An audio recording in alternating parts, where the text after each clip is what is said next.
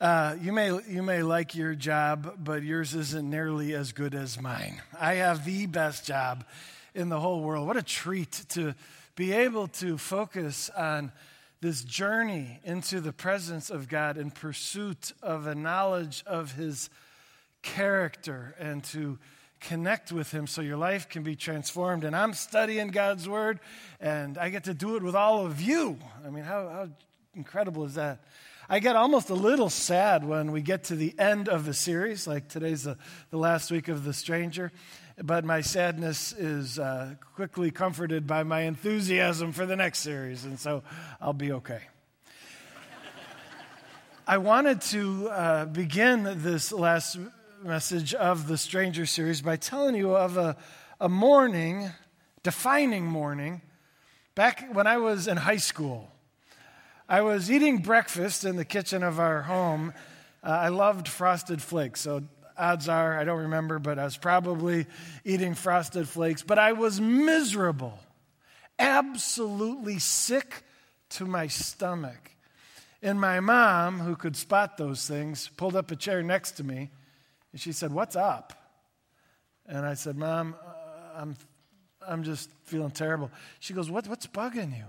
I said, "This is bugging me," and I pointed to my T-shirt.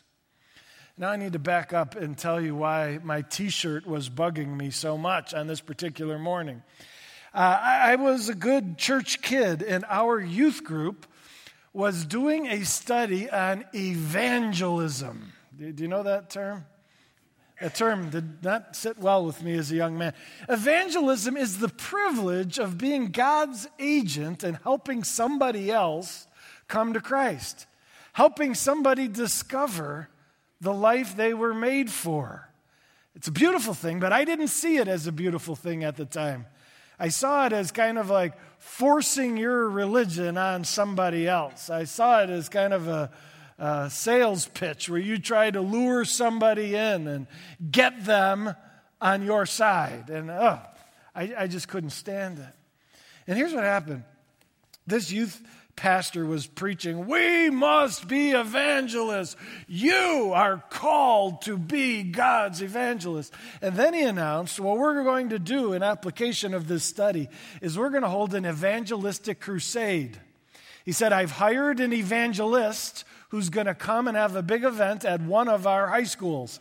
And I'm thinking, "Oh, dear Lord, I pray it's not mine. I pray it's not mine." And he announces, "It's going to be at Buffalo Grove High School," which is my high school. And I'm like, "No, this is terrible." You need to understand, at that time in my life, I was a very efficient undercover Christian. I went out of my way to prevent anybody at my high school from knowing my faith affiliation. I just kept it on the lowdown. And this was going to ruin everything, I could tell. And he said, he goes, "It's going to be on a Friday night, and everybody's got, particularly all of you at Buffalo Grove High School, you have got to invite everybody to this evangelistic crusade." And then he pulled out the T-shirts. He says, "On the Friday of the event, I want every one of you Buffalo Grove students to be wearing this T-shirt, which says, 'Come to the evangelistic event,' and it said, 'Ask me about it.'"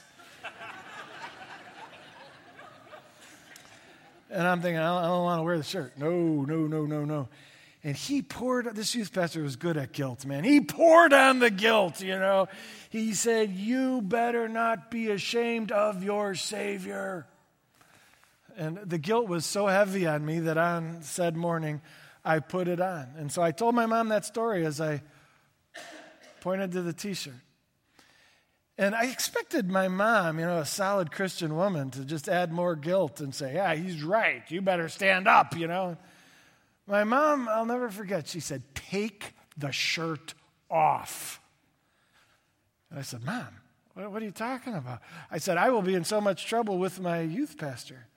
She goes, "If you don't take the shirt off, you'll be in so much trouble with your mother." And I'm like, "Really?" And my mom spoke prophetically in this moment. And she said, "Jeff, there will come a day when you are so in love with Jesus Christ that you will want to tell others about him." She said, "I love you, son, but you're not there yet. And until you are, take the shirt off." And I remember at the time thinking, that day's never coming. There's no way I'm ever going to feel compelled to be an evangelist. Well, my mom was right. In those days of my early Christian journey, I was going through the motions. I wasn't convinced in my own heart that Jesus was that great or worth sharing with anybody. But that was the change. And in the years that followed, I gradually fell hopelessly in love with this Christ. And he met me and changed me and brought me a joy and a confidence, a peace and a purpose that I never knew existed. He became my obsession, my passion. And sure enough, Mom was right. Suddenly this thing called evangelism, which was so distasteful, became for me one of my greatest joys and privileges in life. Some may say, why did we do this series called The Stranger? You know, the whole series has been a pursuit of understanding who this Jesus is. And there have been some who have gently expressed some frustration that the series wasn't more practical. You know, some of you like practical, application-oriented series where every week there's 6 steps to do. And the truth was, this was a pursuit of a glimpse of the heart of Christ, which may not seem real practical to you, but I'm here to tell you, the more we understand who Jesus is, the more we fall in love with him, the more our lives are transformed, and the more enthusiastic we are about representing him to this world that needs him so well. So in my life, I see that this glimpse of the glory of Almighty God as revealed through Christ has changed everything for me. Let's just review the series, shall we? Jesus arrived at Capernaum, a stranger, unknown to these people, but he made this town on the northwest corner of the Sea of Galilee. He made it his home base for his 3 years of public ministry. He did more miracles, more teaching, more stuff there than any other town. And as a result, the people of this town watched Jesus interact with various citizens of their town. And in those interactions, the true identity, the true nature of Christ became evident to them and to us. And in the process, he is no longer a stranger. He has increasingly become the love of our lives. Remember week 1, we discovered through the encounter with the fishermen that Jesus was no mere man. He is God in human flesh, holy, but also gracious. And then in week 2, we looked at the outcast. Remember that woman who had the chronic bleeding condition that led to her being despised and rejected by everybody? She expected the same from Jesus, but in Christ, she found a love, a compassion for her that she never dreamed possible. A love from another world is what we find in the eyes of Jesus Christ. And then we looked at the officer. Remember the military officer from Capernaum? He looked at Jesus and he says, I'm telling you, I know authority. I am in the military. I know how authority works. And you, Jesus Christ, are a man of supreme, ultimate authority of a whole nother realm. And he was right. And so if we want to know this Jesus, we got to know him as King of Kings and submit our lives to his authority and say what the centurion said. Jesus, just say the word and I'll do it. No pushback, no argument. I'm following you. Well, then last week we looked at a message called the mother-in-law. Remember that? Peter's mother-in-law, where in this encounter, Jesus demonstrated for us a pace of life that is so beautiful. He is the Prince of Peace. Jesus embodies peace. Jesus brings peace. We don't see Jesus frantic, do we? Last week we realized that he's busy. Carpe diem represents his style of living. He is engaged passionately in activity that advances the kingdom of God. But he also, not only carpe diem, also vacare Deo, vacation with God. Jesus had this beautiful balance of engagement and withdrawal. And we discovered that Jesus went off to a solitary place early in the morning, left everybody behind, even though they wanted him to be busy. And he spent time alone with the Father in prayer. And we desire that same balance of engagement and withdrawal so our soul can be healthy and filled with the peace Christ exemplified. And that brings us to this last week. This last week is called the tax collector. And we're going to be studying out of Luke 5. And so if you brought your Bible, open up there. I would encourage you to grab the Bible in front of you and the chair in front of you. You'll find Luke 5 on page 786. 786. So I'm reading verse 27. It says, as Jesus left the town. And what town is that? That's Capernaum. And so as he's leaving town, this encounter is going to occur on the outskirts of town where the tax collectors commonly would set up their little collection station. As Jesus left town, he saw a tax collector named Levi. His name is also Matthew, just so you know. Levi is Matthew, and Matthew is one of the future disciples of Jesus and the author of the Gospel of Matthew, the first book of the New Testament. He saw a tax collector named Matthew sitting at his tax collector's booth. Follow me and be my disciple, Jesus said to him. So Levi got up, left everything, and followed him. Folks, this verse is absolutely shocking. And you say, I don't see it yet. Well, let me tell you the shocking nature. First of all, we need to talk about what is a tax collector and what is the significance of a tax collector in that ancient world. Well, let me explain. So, we're not real fond of the IRS today, so let's not act like this is an entirely strange concept to us, all right? But this was kind of like the fusion of the mafia and the IRS coming together when you look at Levi. You see, the world of Israel had been conquered. There was an occupying enemy that was ruling them. That enemy is called the Roman Empire. And the Romans had squashed everybody. And to tax all of their conquered people, they employed a very interesting strategy. They had a job opening. They said, who would like to be the tax collector? And they turned to the conquered people, longing for some of them to work for the Roman Empire and tax their own brothers and sisters. And so the first thing that made this so appalling was that you were teaming up with the enemy, the despised foe who has abused us. You're going to team up with them? And for the sake of money, Levi said, forget you all, I'll do it. I'll take the job.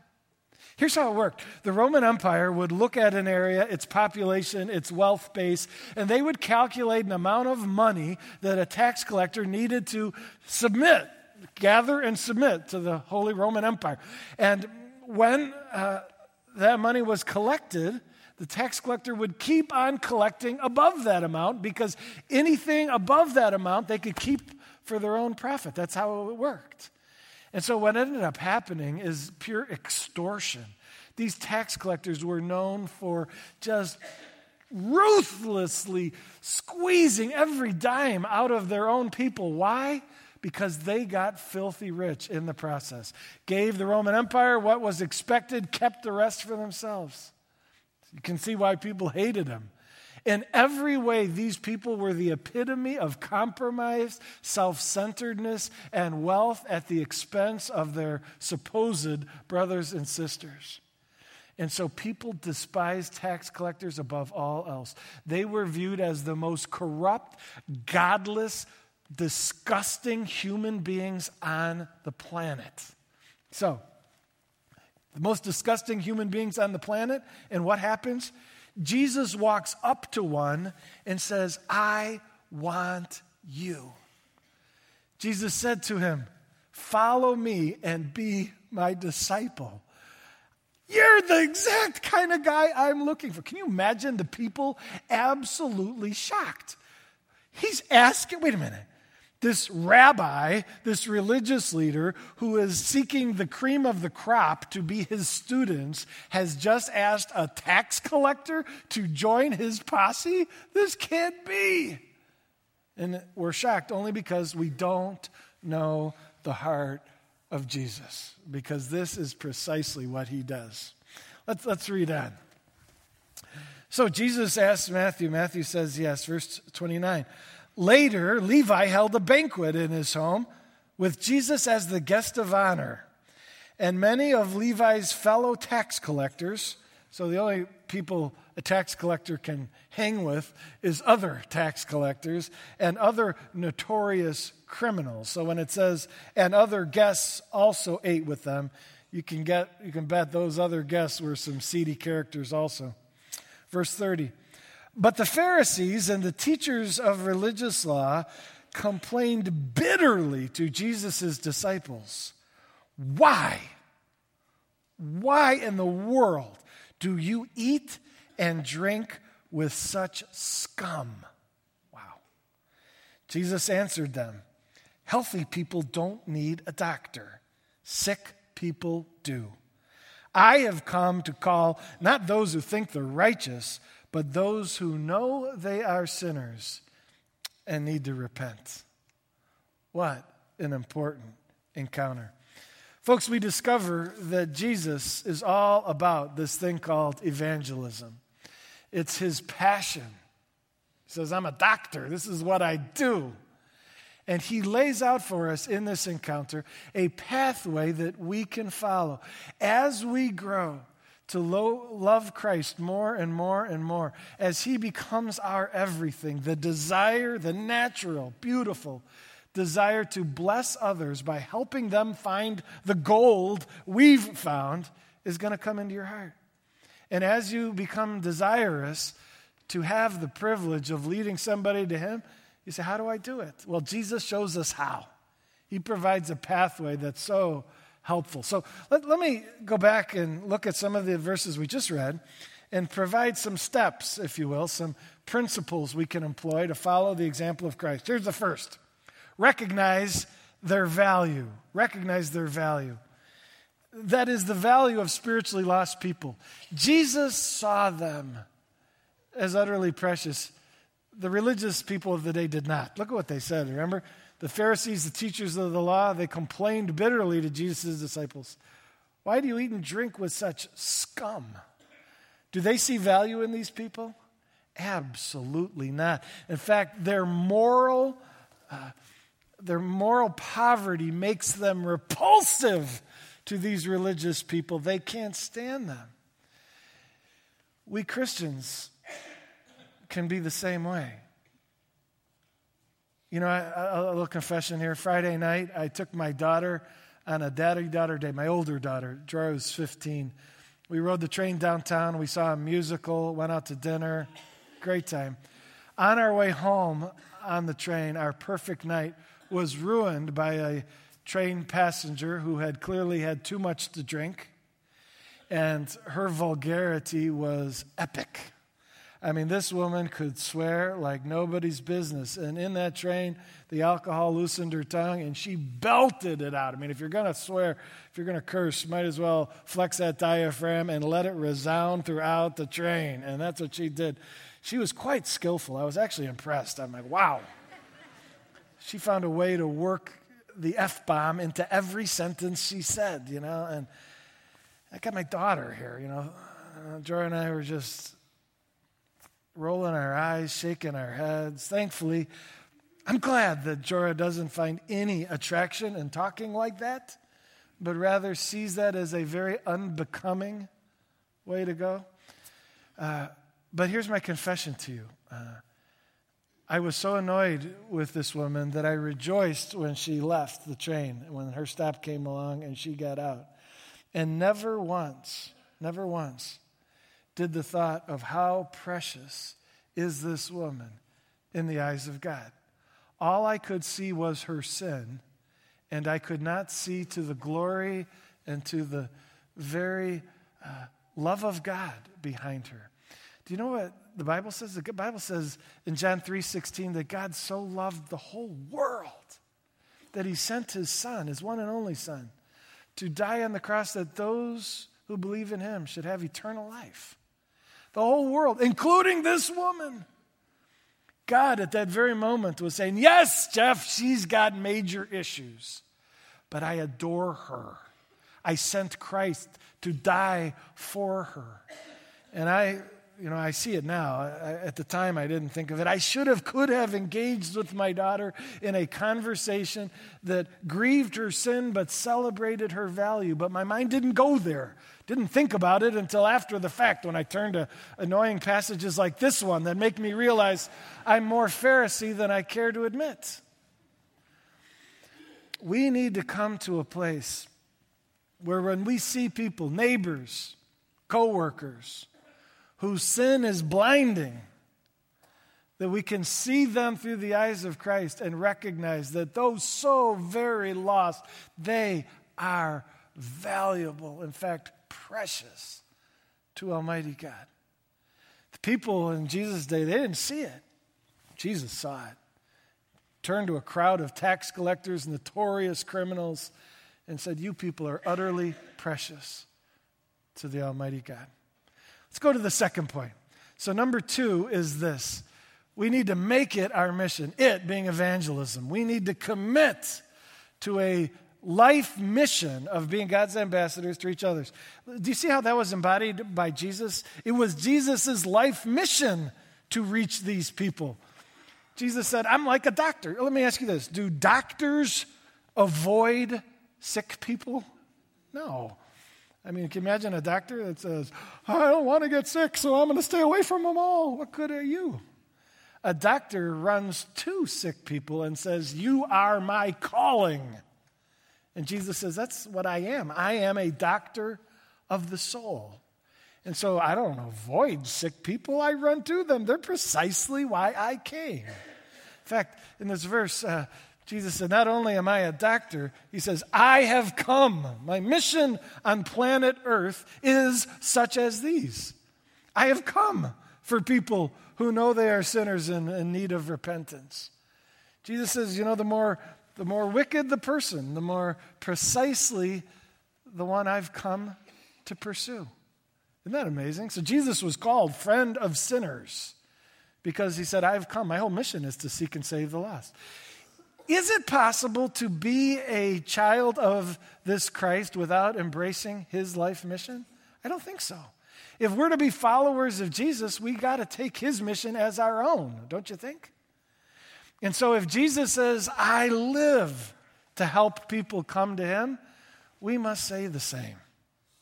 I was a lifeguard. The old ring buoy was very familiar. When I say was, for 6 summers, I worked as a lifeguard. And I was very serious about life saving. In fact, I managed a swimming pool. I was the life-saving instructor that taught others how to be lifeguards.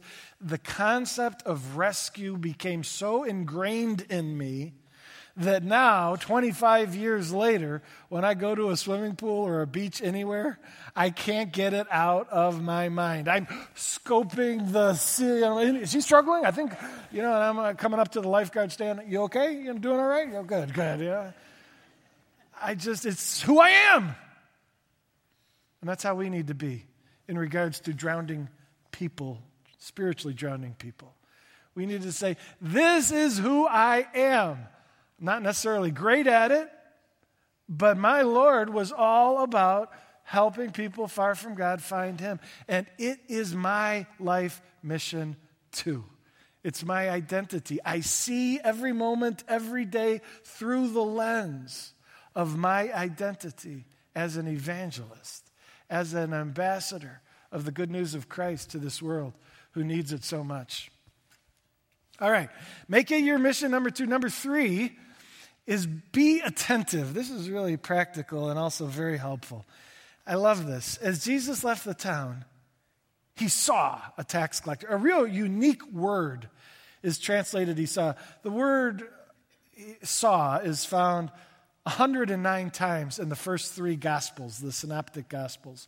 Only once is the Greek word aptheomai used, and this is the only place that word is used.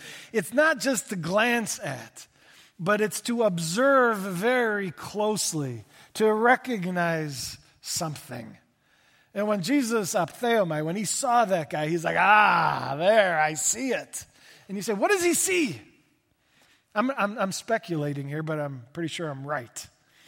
I think that Matthew the tax collector, well, he lived in Capernaum. Jesus had been preaching in Capernaum, and I believe that Levi had already listened to much of the teaching of Jesus and been mesmerized by the transformational truth Christ taught. You say, what makes you think that? Well, look at his response. Jesus says, you, be my disciple. He stands up, I will, leaves everything to do it. This shows a guy who's already been moved, don't you think? He's already been stirred by this Christ. And I believe that Jesus had seen it. As he preached in Capernaum, he's like, that's that tax collector in the back, but he's listening. And I see in his eyes a spiritual hunger. And Christ had been looking for this guy, or at least aware that the Father was up to something in this guy, because the minute Jesus saw him, he's like, there he is. There he is. Folks, when we go through our day, we must be attentive to what God is doing in people all around us. You need to know that the Lord has been in hot pursuit of every human being on planet Earth since the day they were born. And he's been wooing and drawing, and they may be resisting and having nothing to do with it, but his heart is for everyone. And as a result, we should be looking and observing. And you say, I never have any great evangelistic opportunities.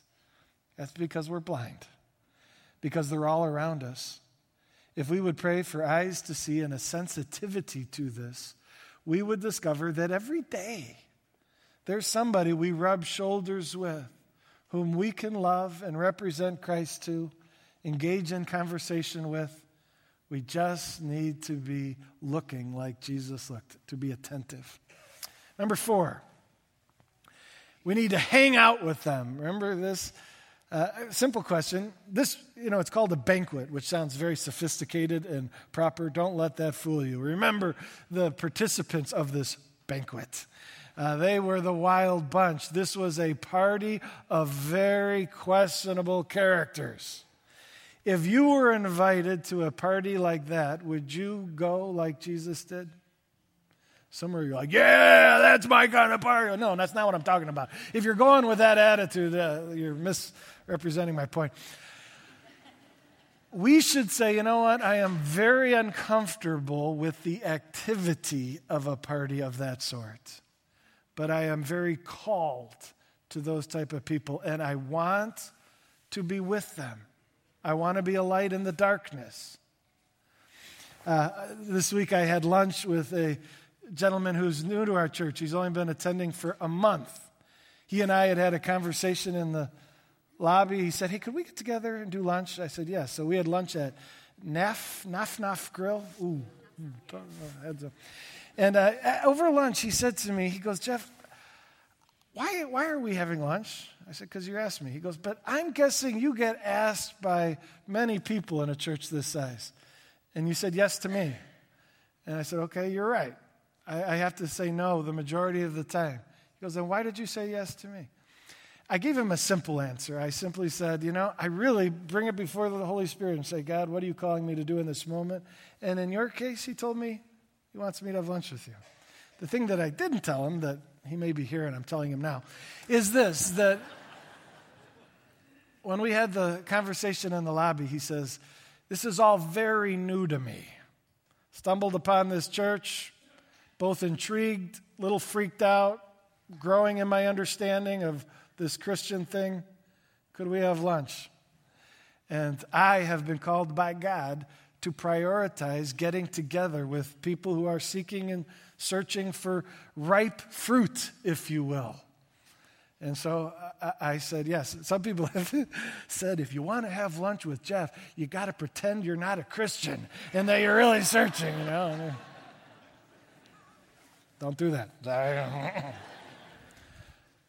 Do you prioritize hanging out with people who are searching spiritually? Number 5, cast vision.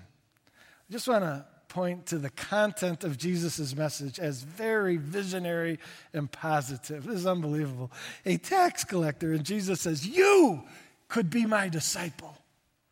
You could be one of the apostles, one of the authors of the New Testament, changing the world, Sometimes evangelism is viewed as a very negative message.